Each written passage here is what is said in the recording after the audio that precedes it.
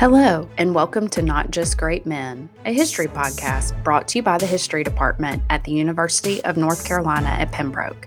I'm Jamie Mize.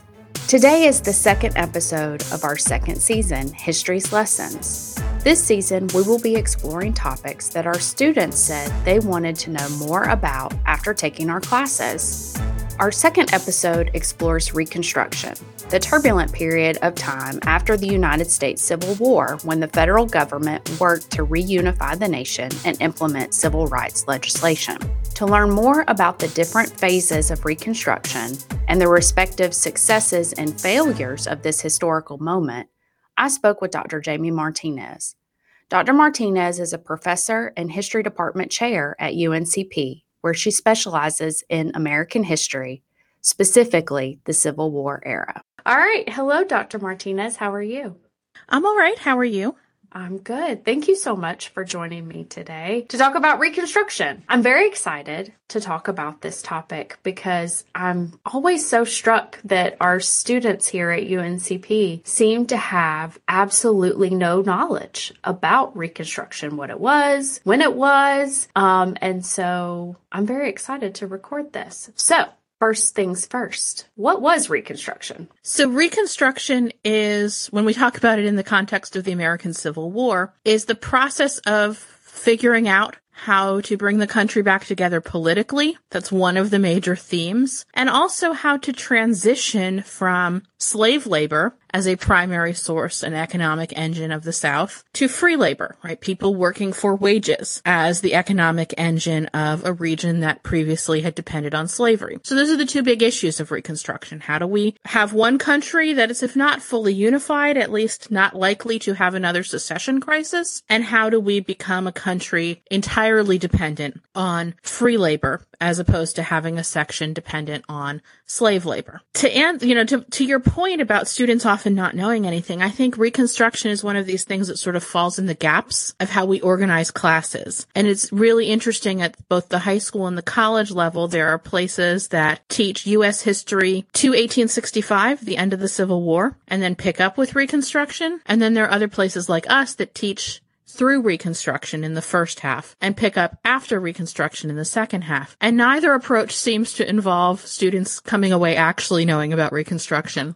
So it is a challenge either way. All right. Very, very good. So we do to 1877. Do you find that there are other issues too with students? Maybe professors get to the end of a semester and they kind of run out of time. And so I think that's often the case, is that professors run out of time, professors and students run out of steam.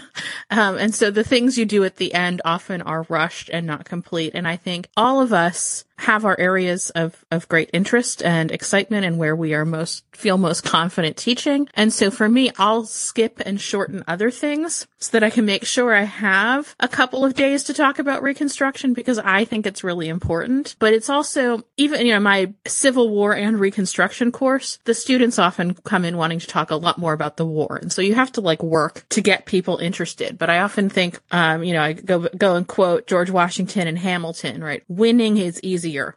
Governing is the hard part, right? What do you do in the aftermath is the hard part of every war. And so if we phrase it like that and we present it as now what? We won, now what? Or we lost, either way, right? There's some stuff that needs to be figured out. And I also really start, one of the big questions of Reconstruction is, where does it start? Right? We all generally agree it ended in 1877, but where does it start? And you can start Reconstruction during the war. There's a phase of Reconstruction that's going on during the war. That's the first phase. And then other people, so we're at the very beginning of the war, as soon as the Union Army is in place in any meaningful capacity in places in the slave states, enslaved people are running to them and saying, whatever you say the war is about, we want this war to be about emancipation. And you've got to figure out what to do with us now. And also throughout the war, the question of how do you bring people back is an ongoing debate. So if we start the questions of Reconstruction during the war and carry them through, that's one phase. Certainly once you have an emancipation movement, an emancipation proclamation, we're figuring out, what does that mean? What is freedom going to look like in this United States during and after the Civil War? So that's the first phase. But there's 3 other phases to Reconstruction that come once the official fighting of the war is over. And there's the presidential phase, which is the first 2 years or so after the Civil War. There's the congressional phase, which sort of starts in late 1866 through the early 1870s. And then there's the kind of winding down of Reconstruction, where Congress is really taking a step back and letting things play out. And Reconstruction begins to fall apart, or in some cases is deliberately dismantled, starting in the early 1870s already. So the official end point is 1877, but it actually ends at different times and in different ways all across the South. The presidential phase is the shortest phase. And Andrew Johnson doesn't create a lot of fans for himself, does he, by the way that he handles presidential Reconstruction? No, not at the time and not since. And generally, if you ask historians for their list of worst presidents, Andrew Johnson's going to show up on that list, regardless of anything else they might say. So yes, Andrew Johnson, of course, became president in April 1865 when Lincoln was assassinated, and the war is finishing up, and there's, this great outpouring of grief and trauma over the war, over the first presidential assassination. And Johnson's initial plan is, let's keep it simple. Let's get things back to normal as quickly as possible. Let's let the South come back. Everyone go home. Leave your guns, go home, get back to work, run your farm, run your business. As long as things are peaceful and simple and straightforward, we'll just keep going from here. And most people actually are okay with that, right? They don't want a long, drawn-out process. They want, let's get back to normal as quickly as possible.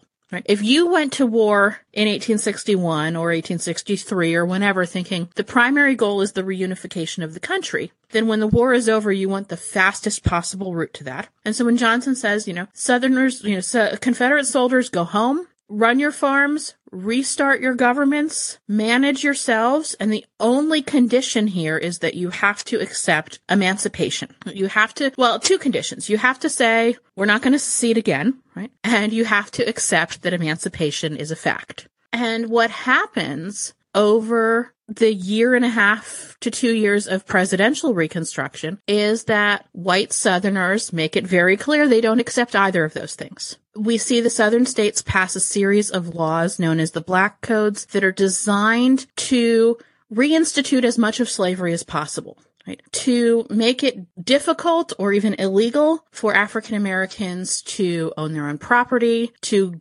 govern themselves, to employ themselves, right? So the Black Codes say every adult Black person has to show proof that they are employed by a white person. Even if they were free landholders before the war, now they have to have some sort of employment contract. These laws, and people can be arrested for vagrancy if they don't have a labor contract. And the labor contracts usually run from January 2nd through December 24th, with very little chance to negotiate at any point in time. So if you can't prove you're employed by someone, you can be arrested for vagrancy and then hired out to a local landowner, and the state gets the money, or the county. There's apprenticeship laws that say that children of indigent African American parents can be taken away from their parents and apprenticed to landholders who are supposed to feed, clothe, and educate them in exchange for their labor. And there's a lot of abuses of these laws. No. I know, shocking. Where the teenagers and older children and children old enough to be useful on a farm are the ones being apprenticed out, and very young children are left in the hands of their parents. And even a couple of instances where people in their early 20s who themselves are married and have children are gathered up as apprentices under these laws. So there's attempts to reinstitute as much of the labor system of slavery and to curtail the freedom of movement and the freedom to be independent and economically independent, at least in the way that African Americans imagined freedom would look in almost every state. And then you also see attempts to put the same people back in political power, right?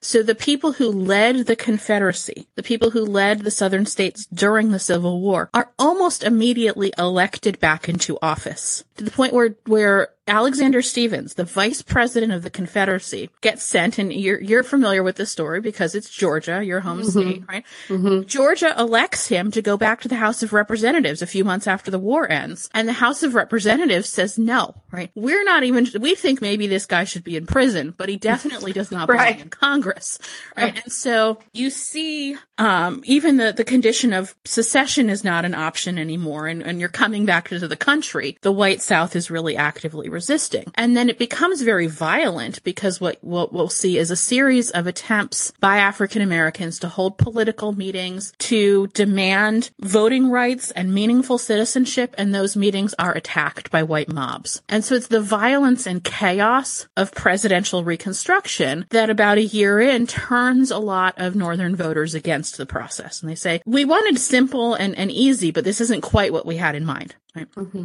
And some historians have said, look, white Southerners were just a little bit more subtle about their resistance in that first year. Reconstruction would have been a lot easier in the end for them. They would have gotten a lot more of what they wanted right away. But instead what happens is Congress attempts to do something and passes a civil rights bill in 1866. And President Johnson vetoes it. And the Civil Rights Act of 1866 is a fairly, certainly by our standards, right, a fairly moderate civil rights bill that's aimed at reducing the worst of the abuses of the black codes, right? It's not calling for full-on black citizenship or black voting rights. It's just these basic things about, like, you have the ability to make your own decisions about your employment. Right, and what happens to your children and things like that. And the president vetoes it. And for the first time in American history, Congress overrides a presidential veto. So we see a sense that Johnson is just not in step with what Northern legislators and Northern voters want. And they're, again, resisting the idea that the South can just come back to Congress and have an equal voice as if nothing happened. Do you think, does the fact that Johnson is from Tennessee, does that play any role in this, or is it more of a personality? Both. Johnson's a Democrat from Tennessee, right? Very famously opposed to secession, very famously refused to leave the Senate when his state decided to secede, and put on the 1864 Republican ticket as a way to get Democrats to vote for Abraham Lincoln, and it worked. No one expected him to become president. So Johnson is not a fan of the planter class.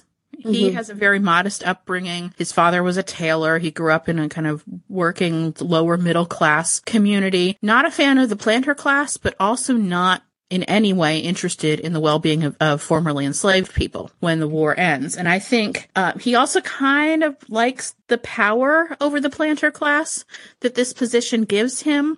His plan for Reconstruction says anyone with more than like 20,000 acres or some really, large amount of property has to come personally and request. I was about to ask that. I thought that was part of it. Yeah. So I think he gets off on that power.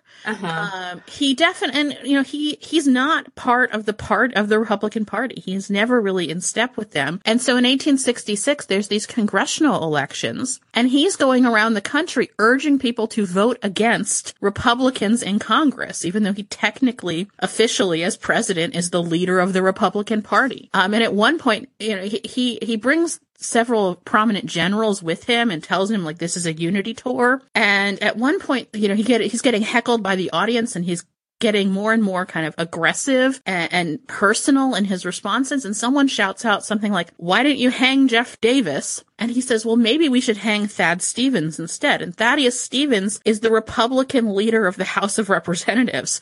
So we have the president on the stage, military officials next to him, suggesting that people execute a member of Congress, a member of his own party. So it's personal as well. It's just his personality is very combative in response to all of this. It's very channeling Jackson, isn't he? When Jackson called for the hanging of John C. Calhoun as vice president. But I think there's both from Tennessee. A lot of similarities there. Yes, indeed. It does not work in Johnson's favor, right? Republicans win huge majorities in the 1866 midterm elections, and They come into Congress in March of 1867 with two goals. One is to take the reins of Reconstruction, and the other is to get rid of Andrew Johnson. They accomplish the first, not so much the second. They attempt to impeach him. They do impeach him. They pass a law called the Tenure of Office Act, which is basically to protect the Secretary of War. The Secretary of War has been using the Army to enforce the Civil Rights Act, to enforce Congress's Reconstruction legislation. And Andrew Johnson is not happy about that. So Congress passes a law designed to protect the Secretary of War, and Andrew Johnson turns around and fires the Secretary of War. It's a weird law. And it's not clear that that Johnson actually violated it. It's also clear that Johnson was a bad president, and maybe they could have just impeached him for not doing his job, but instead they made up a law they knew he would break. Congress did vote to impeach him. The Senate voted not to remove him. By one vote, he survived removal from office. So he continued to be president, but the Republicans in the House have a veto-proof majority at this point. And part of why the Senate didn't want to remove Johnson was that there was no vice president. And the next in line is a guy named Benjamin Wade. He's the president pro tem of the Senate. And everyone's like, he might be a little crazy. So we're not sure, even though he's a Republican and he's firmly in favor of Reconstruction, he's in his 80s and is constantly challenging people to duels and stuff like that. We're just not sure we want him to be president either. And also we're not convinced this Tenure of Office Act thing was legal. So on the whole, we're in favor of Reconstruction policy. We're going to override his vetoes anytime we need to, but we're not going to remove him from office. And that's what happened. So the other thing Congress does, right off the bat in early March 1867, is a Reconstruction Act. This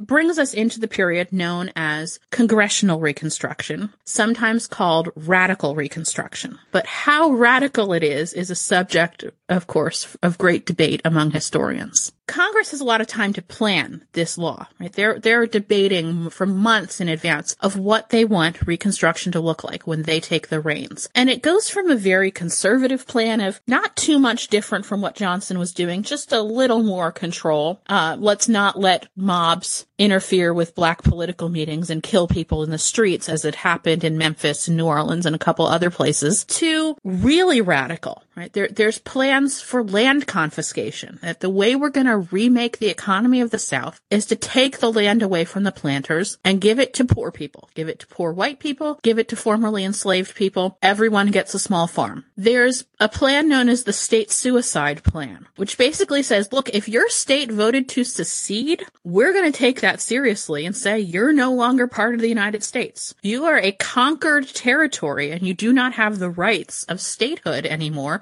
And we're going to start over and we're going to give everyone new boundaries so that we no longer have a South Carolina. New boundaries, new name. Let's, get rid of all of those state associations that might lead people to try to secede again and throw it out entirely, right? I don't think I've ever heard of that one. The other two, I was familiar with. That one I've never heard of. So it's sometimes, I think the official name is the conquered provinces or conquered territories theory, but sometimes it comes up as the state suicide.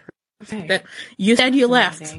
We've conquered you. And just like we made state borders in, the territory we took from Mexico, we're going to make state borders out of the South, new ones. Okay, they don't do that. The Reconstruction Act of 1867 does institute military control over the South, splits it up into districts, and those districts follow state lines. So Virginia is its own district. North and South Carolina are a district. Georgia, Alabama, and Florida are a district.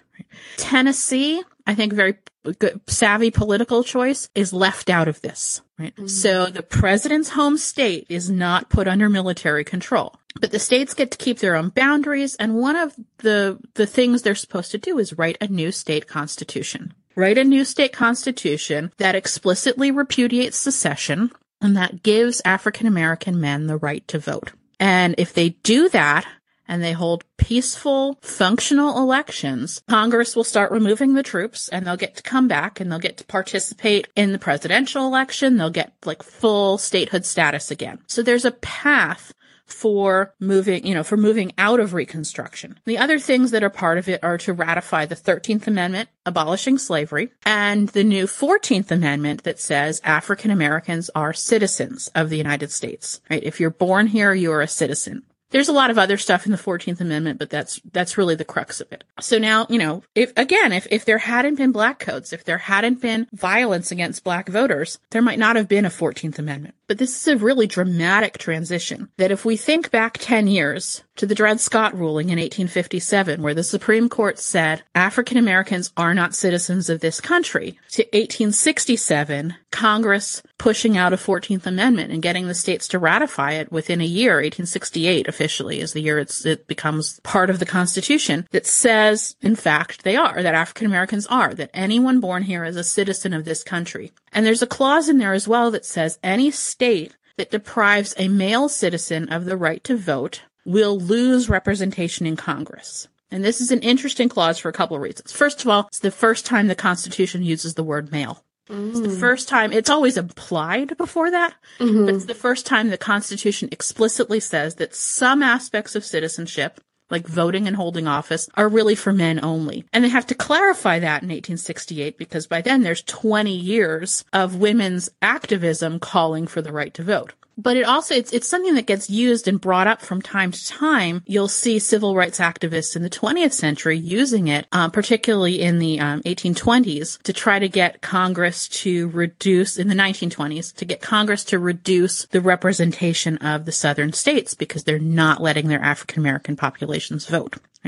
So it kind of rears its head from time to time in this interesting way. But the main point is that if you're born in this country, you're a citizen of this country, right? That universal birthright citizenship, regardless of your previous status of servitude. So Congress takes over. And a key strategy of congressional reconstruction is to create Republican coalitions that will control the South. So I said earlier that Reconstruction sort of ends at different times in different states. Partly it's the process of satisfying all of the conditions so that the troops are removed. And partly it is we consider a state in the process of Reconstruction while the Republicans control the state legislature. And Democrats retake control of the state legislature at different points in time. It's as early as 1870 in Virginia. It's 1877 for the last couple of states. Right? The Redeemers?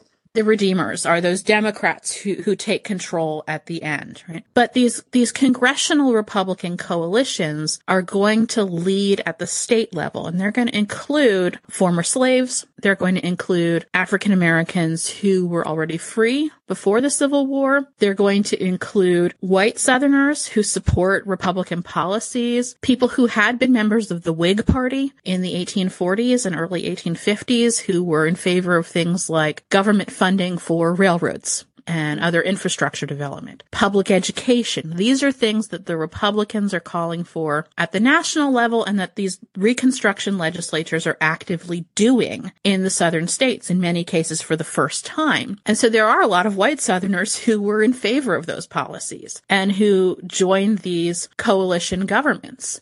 There are also people who have moved south, Republicans who, many of them soldiers during the Civil War, and looked around and said, hey, this is a great place. There's great land here. The climate is a heck of a lot better than Minnesota. I'm going to come live here and be a much more successful farmer than I was where I used to live. And a lot of them are also going to join these coalitions. So there's only one state where African Americans are actually a majority in the state government, and that's South Carolina. But there are Black men elected in every state legislature under these coalitions. There are Black men sent to Congress. I think there's 17 congressmen and eventually up to 6. There's maybe 2 senators. There's a lieutenant governor of Louisiana, right? So there's significant and again, just dramatic change to Black representation at every level of government, and then like local office holding and things like all over the place suddenly.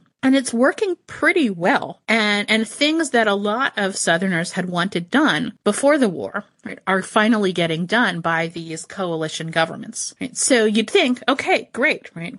We have schools. We have roads. We're rebuilding the bridges that were destroyed during the war. We're building the railroads. We're building hospitals that we didn't have before. Things like that are finally happening during Reconstruction. It's fascinating because I know you said that there is a debate about, how radical Reconstruction was. And of course there is, right? Because there's a debate about how revolutionary the Revolutionary War was, because we love that sort of play on words to frame our historical debates. And I can understand that, people could say it's really not that radical. Because in terms of, and I know I don't want to kind of trample all over where we're going, but in terms of like long lasting change, that didn't happen immediately. And perhaps people could say that it's not radical, and you'll know this historiography better than I do, but that, people could say that it's not that radical based on the fact that recognizing a group of people's humanity shouldn't be radical.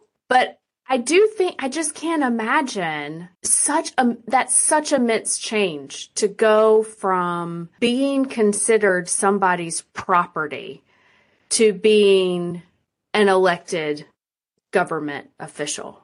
And it's just amazing. Yeah, I think the scope of the change and how quickly things change, was just really dramatic. It was certainly recognized as dramatic and transformational at the time. And I think we would say the same, right? Even though to us, obviously, these people are people and they should be citizens and they should have voting rights. But that was a huge change based on what had come compared to, just a decade before, even a few years before, right? Even at the end of the Civil War, there's not a consensus that Black men should be allowed to vote. And so there's dramatic change in a very short time. You can understand why that freaked out your old Democrat, your old guard of Southern Democrats, that were looking around going, oh my gosh, this is what we were afraid of. This is exactly why we could not accept Lincoln as a president, because we knew it would lead to Black rule. And for them, anything that is a change looks like Black rule, right? And just again, there are Black men holding office all across the state. They're in the jury boxes. They are not required to have the same level of deference in day-to-day interactions that they did during slavery. So it's a huge change and it's scary. And even if you like the public school down the street, the fact that some people are talking about integrating that public school, that's scary to you, right? So and of course the other thing that the other fly in the ointment to all of this is this costs money. So people who never had to pay taxes to the state or local governments before the Civil War, all of a sudden have to pay taxes. And no one likes that, right? It's sort of universal truism of American history. No one likes to pay taxes. We like stuff. We like government services. We don't necessarily want to pay for them. And so when the taxes seem to be getting really high, and then there's people talking about how these new governments might be corrupt. And part of what's going on is that there's a lot more money flowing through the system. These railroad companies coming in to build new networks are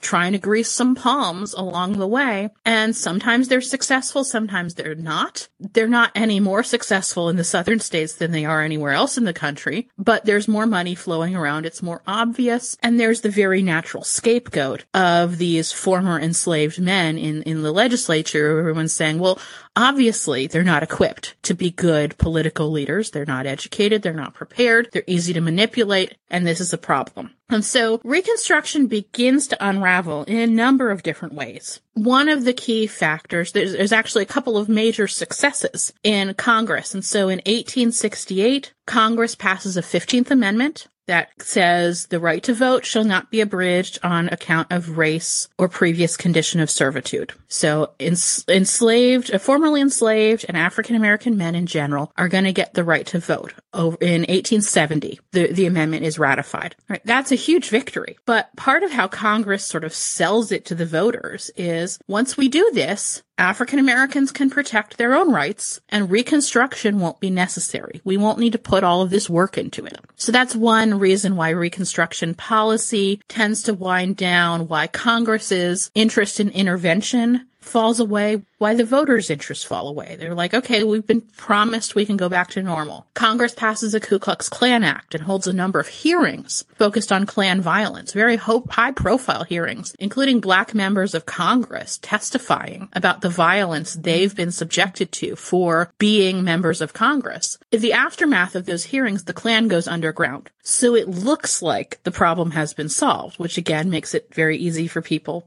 to start ignoring the problem. In 1872, there is an internal movement of the Republican Party known as the Liberal Republicans, and they actually break ranks with the party. They support the Democratic candidate in 1872, and they're calling for the end to Reconstruction. They're saying Reconstruction has accomplished its objectives, but it's too ripe for corruption, so we need to move on.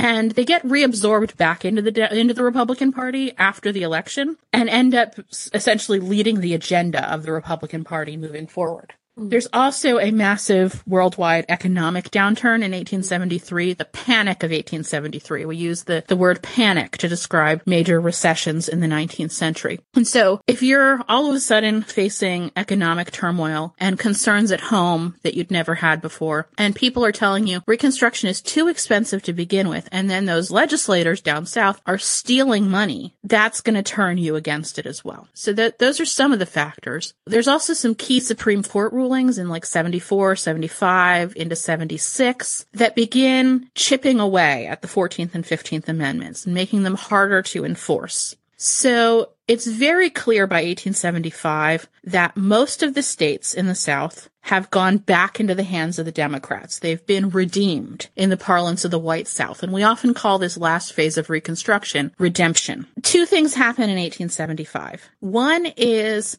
a civil rights bill passes Congress, a really forward-looking civil rights act that calls for no discrimination on the basis of race in any public accommodation, including schools, but also private businesses that serve the public, like restaurants. Congress passes it, but explicitly pulls out any reference to enforcement. So why'd they do this? Well, the bill was written and championed by Senator Charles Sumner of Massachusetts, who was one of these long-standing leading Republicans, long-standing, very famous member of Senate, sort of loved, sort of hated, but everyone knew him, and he was dying. Every Republican member of Congress, and even some of the Democrats, went and visited him on his deathbed, and he asked every single one of them to vote for his civil rights bill. So they did. They voted for it, but they voted for this very toothless version of it that they had no intention of enforcing. So it's a clear signal from Congress that they're done. They're out on the subject of Reconstruction. And then the other thing that happens in 1875 is that the Redeemers, the Democrats, win a heavily contested election in Mississippi through overt and extreme violence against Republican voters and elected officials, and very obvious fraud at the ballot boxes. And Congress and the federal government do nothing about that. So again, they're sending a clear signal that they're just done with this Reconstruction thing. And the states that are still in Republican hands, the Democrats look at that and they say, okay, we now know what to do to finish redemption. And they create these rifle clubs. So the Democratic Party has its own paramilitary arm, and they also bring out the Klan and the Red Shirts and these other groups that were kind of underground. And in the elections of 1876, in Louisiana, South Carolina, and Florida, we see this consistent and overt and public campaign of violence against Republican voters and Republican elected officials that ends with the Democrats taking control of those three states and Reconstruction coming to an end in a contested and very messy presidential election that has to be resolved by Congress. Right. So you think then that it was just the people that had really supported congressional Reconstruction, the fact that they're getting older, the fact that maybe a large proportion of the voting public is just kind of exhausted by the whole thing, because it's not just Reconstruction, but back to one of your original points about, how everybody becomes unified again and how you solve the questions of labor. Those are questions that are being wrestled with during the conflict itself. And so for a large proportion of the public then, maybe even people that are sympathetic and believe that these voting and civil rights should be in place, that they're just kind of tired by it all, and these things are happening very far away from where they're located, perhaps. And it's, yes, in the abstract, I care very much about these ideals, but in terms of my day-to-day life and how I perceive things are impacting me, they just didn't have the interest in it anymore. I mean, is everybody just tired, I guess is what I'm asking. Yeah, I think people are tired. People have lost interest. They weren't all that interested to begin with in the well-being of formerly enslaved people. They've lost what interest they did have. Some of it, this question of labor is really crucial, because what seeps in is a little bit of nostalgia for what the slave South might have been in somebody's mythical imagining of it. Because in the aftermath of the Panic of 1873, you have this labor movement that's emerging in Midwestern and Northeastern cities, really picking up steam. And there's strikes and there's unrest, and people are like, well, wait a second, maybe free labor isn't all that great. Maybe the slave South had it right, or at least why are we worried about them when we have our own problems? And so I think it is the fatigue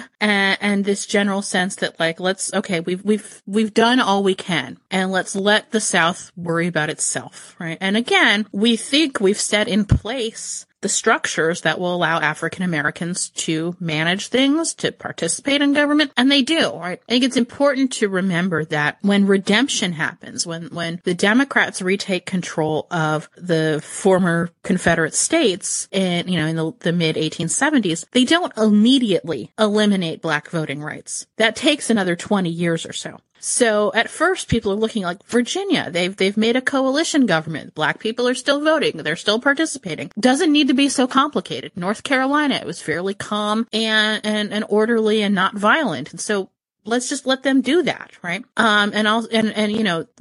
Ulysses S. Grant, who was president, very famously said, the Republicans in New Orleans are begging him to send in federal troops, which had been done before. And he's like, the last time I did it, Northern voters did not like it. And New Orleans does me no good if it loses me Ohio. I cannot keep doing this because the voters here just are sick of it. Mm-hmm. So what happens in the presidential election is we have these three states that the outgoing Republican legislators sent one set of ballot returns to Congress saying that Rutherford B. Hayes, the Republican candidate, had won their electors. And the incoming Democrats sent a different set of returns saying, no, the Democrats, Samuel Tilden, won our electors. And Congress has to figure out which are the correct ones, right? Best we can tell, Tilden probably won Louisiana and therefore should have won the presidency. But what happens is a group of 15 members of Congress, and I don't remember if they're all senators or if it's a mix, are appointed. It should be the House. It should be the House that decides. So maybe it's the House. But 15 members of Congress are chosen to look at all the returns and figure out who gets them. And there's 7 Democrats and 7 Republicans and 1 independent. And at the last minute, Ulysses Grant gives the independent a judicial appointment, and he's off the commission because he's no longer a member of Congress, and the only person available to take his place is a Republican. So big shock, the Republican candidate gets all of the votes and wins the presidential election. I am shocked.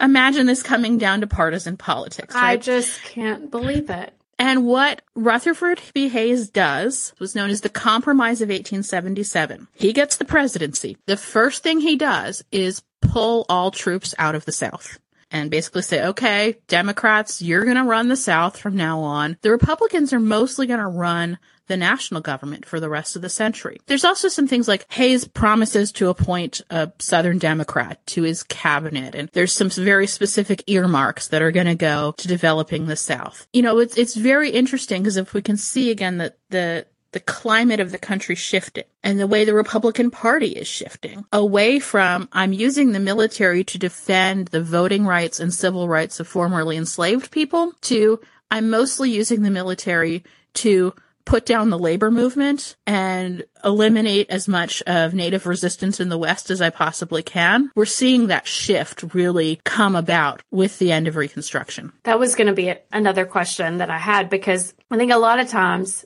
we talk about, the Civil War and Reconstruction as if those things are happening kind of in a vacuum, and that the stuff that's happening now in the West, like we almost bifurcate the country and we talk about these things as very separate, even though it is all happening at the same time, and it's all happening within this larger context of manifest destiny and all of that. And so I was going to ask if that was another kind of thing going on in terms of voters' minds and politicians' minds about why do we want to expend all this energy having the army in the South when we need them to quote unquote conquer territory further west. Yeah. And I think, if one of the main reasons for white Northerners, well, they were the only ones allowed to vote in 1860. But for Northern voters to choose a Republican president in 1860, the main reason was this is the guy who's going to keep slavery out of the West. This is the party that is going to make the West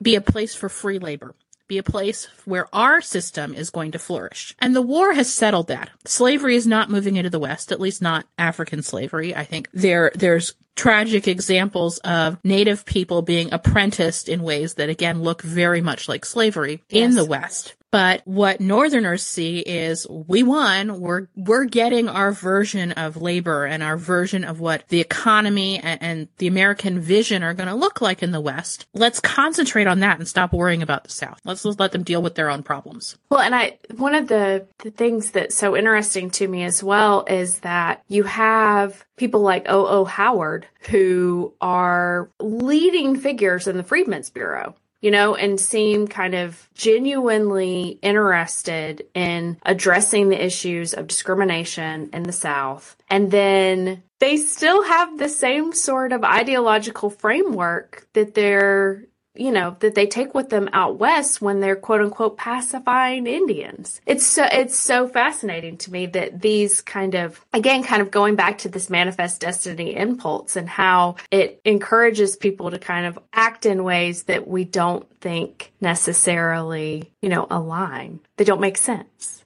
I think, because their vision of what the American economy and American, government and nation were going to look like was so specific and so focused on one thing. And it's this free labor ideology. And that has to look like how white Protestant Northeasterners work and nobody else. And so anyone who gets in the way of that is a problem. And there's a sense early on that Black Southerners can be assimilated into that. And it doesn't work out as well as they had hoped, but they also don't get an enormous amount of time to try to figure it out. And so when they are sent west, they're like, okay, well, people aren't going to assimilate. They aren't going to change. We're just going to have to impose what we want through extreme force on as many people as possible. And then we'll also see, part of that is this, what the West is going to look like. We think of the Americans moving west as being white European Americans, but there's also like this exoduster movement of people moving to Kansas, of African Americans packing up and leaving the South by the 1880s and saying, this is not working for us. Let's go west. And so what manifest destiny looks like is not always a white Protestant vision of America either. It is more complicated, and it's oppressed peoples then turning around and taking land from other oppressed peoples. Yeah, and I think that's why it's complicated, because it's just a complicated story to tell because of all of the different people that are involved and the various different, kind of factors that are motivating them, histories that are motivating them, individual cultural experiences. But I also think that, as you point out, it's just complicated history to tell because of it's not neat and compartmentalized. I think a lot of times people really enjoy getting their arms around the story of good versus bad. And when you start talking about the way that the settlement of the West works, it's very messy. There is no standard narrative of good versus bad, because you do have this movement of African American people that are very much involved in terms of their settlement, very much involved in the dispossession of Native people. Yeah, one of my grad school mentors always pushed back when people would say, like, the past is a simpler time. And it's like, people are always complicated. They've always been complicated. There's never a simpler time. And this is certainly never going to be a simple story. Absolutely. All right. I have one more question for you. you. And I'm going to apologize for it in advance because professional historians, I know we don't enjoy the woulda, shoulda, what could have possibly happened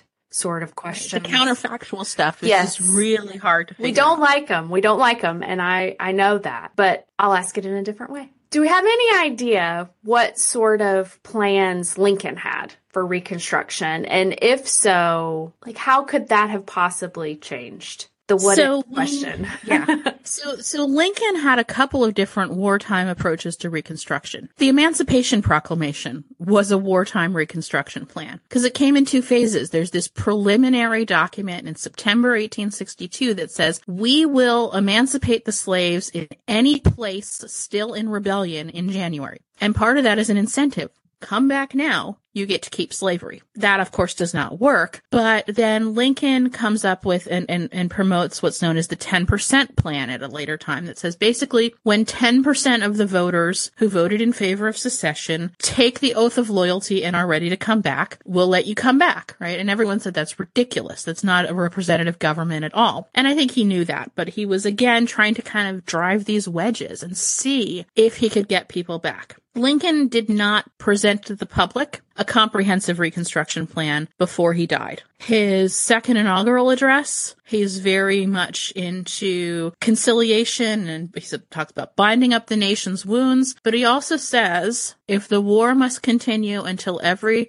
drop of blood drawn with the lash is repaid by one drawn with the sword, then the judgments of the Almighty are true and just. So it's not clear that he was going toward an easy or a harsh Reconstruction plan. He liked to keep people guessing. His last public statement before his assassination, he called for, first of all, Congress had already passed the 13th Amendment. He was in favor of that. He made very clear legal and sort of moral arguments in favor of that. And his last public statements before his assassination, he called for some measure of black voting, specifically people who had been free and landholders before the war, but also men who'd served in the Union armies, right? And the vast majority of the 180,000 or so black Union soldiers were people who'd been enslaved, were people who were in the South. So we see Lincoln moving. And I think that's the key thing, right? Is that Lincoln had a couple of plans and they evolved and they would have continued to evolve. He was pretty quick to change when something wasn't working.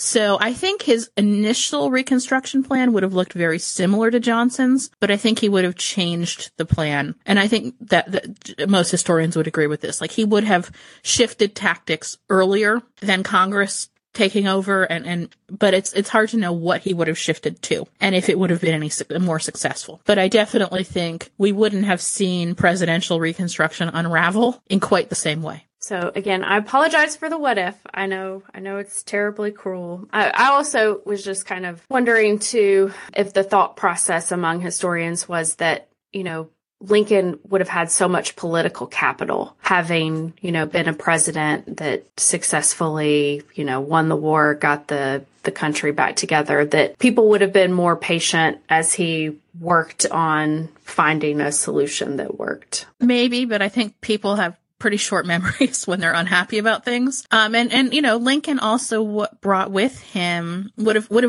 all of the baggage of the victory in terms of how the white South responded to him, right? He was a tyrant in a lot of people's perspectives. So there might have, initially they were like, hey, this Johnson guy is going to be easier to work with. There were some people, it's interesting, there were some people right after the assassination who said, in white Southerners said, we're going to have a problem now. Whatever Lincoln would have done, they're going to be a lot worse to us now that he's dead. Right? Mm-hmm. But the national outpouring of grief and sort of demand for retribution actually died down very quickly. And people were like, okay, now what? Let's move on. And so it's hard to know. Right. It's one of those things it's impossible to project. I think Lincoln would have had a certain cachet, absolutely, of having won the war. And the Republicans win elections on that for the rest of the century, right? Mm-hmm. The Republic, they call it waving the bloody shirt in the late 19th century. Mm-hmm. Vote how, and everyone's told to vote how you shot, right? And African Americans vote for Republicans until the 1930s on the basis of that being the party of Lincoln. I think it's easier to make Lincoln a great figurehead and rallying cry when he's dead. Living people tend to be messier. And so That's I think fair, he yeah. becomes a martyr at this ideal moment for his image. Whereas if he'd had to deal with the mess of Reconstruction, people would have fallen away from his memory maybe a lot more quickly. Very good. All right. Is there anything else? I mean, that was very good. Is there anything else that you feel like we need to know about Reconstruction that I haven't asked? I don't know. I think it was pretty thorough. Just as a reminder, one of the reasons why we recorded this episode is because our students listed it as one of the things that they wanted to know more about. And so that I think we have accomplished here today. Assuming we can get them to listen to it. So we'll all have to do a really good job of publicizing and promoting and see if we can get students to pay attention and listen to these things they said they wanted to know more about. Absolutely. Thank you for inviting me. Thank you for doing this. I really appreciate it. And I'm looking forward to hearing the other lessons of history that we're dealing with this season. Very good. Thank you so much, Dr. Martinez. You're welcome.